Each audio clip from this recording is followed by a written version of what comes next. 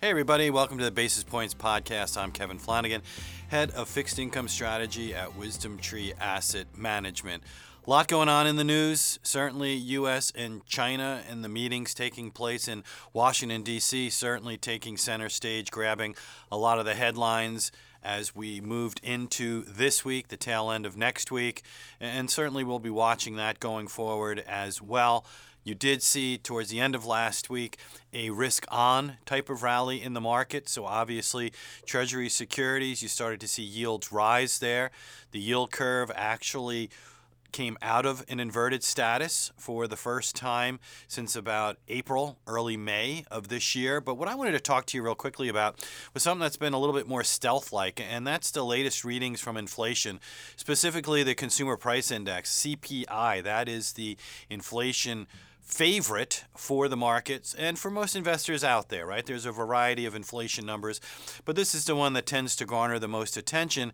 And we're looking at core inflation. So that strips out food and energy.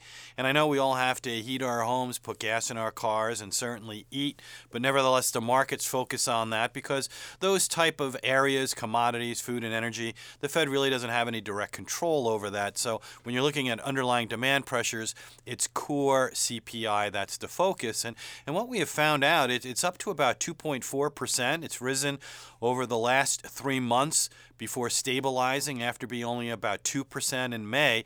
And we're now at the highest year-over-year reading in 11 years. So like I said, stealth-like fashion. I've been in a variety of meetings, and when you mention it, it does catch people by surprise that there's actually been a little bit of an ascending trajectory for inflation. There's two ways of looking at it. On the service side of the equation, we continue to see some solid increases over the last few months, kind of coinciding with this upward trend towards inflation. The good side has been a little bit more up and down in pattern. And not to get too technical, but the number we got for the month of September showed a visible drop in used car and truck prices. That tends to get reversed out in the next month or so, or certainly not replicated. So if you were to take that into consideration, you could actually say, geez, could this inflation number slowly creep higher? It's not something that I would rule out at this stage of the game. Now, we're coming up to Halloween. I'm not going to get my inflation boogeyman costume out anytime soon. I'm not sitting here, wanting to get people all high anxiety that inflation's about to, show or rear its ugly head. But let's keep an eye on it. The Fed certainly continues to mention the lack of inflation, or they call it muted inflation, as a reason why they continue to cut rates as recently as a couple of weeks ago. So once again, something to keep an eye on. All the focus is on the real numbers. Are we going into a recession or not?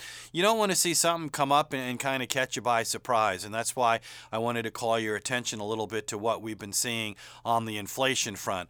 But with that being said, all the other headlines out there, it's probably going to continue to remain under the radar.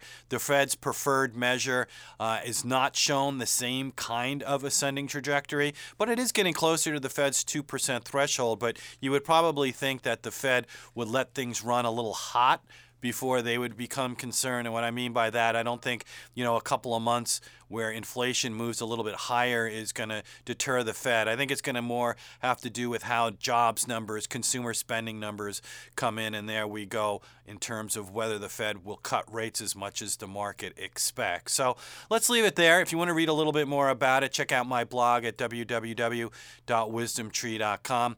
Have a great rest of the week, everybody. And before investing, carefully consider a fund's investment objectives, risk, charges, and expenses contained in the prospectus available at wisdomtree.com. Read it carefully.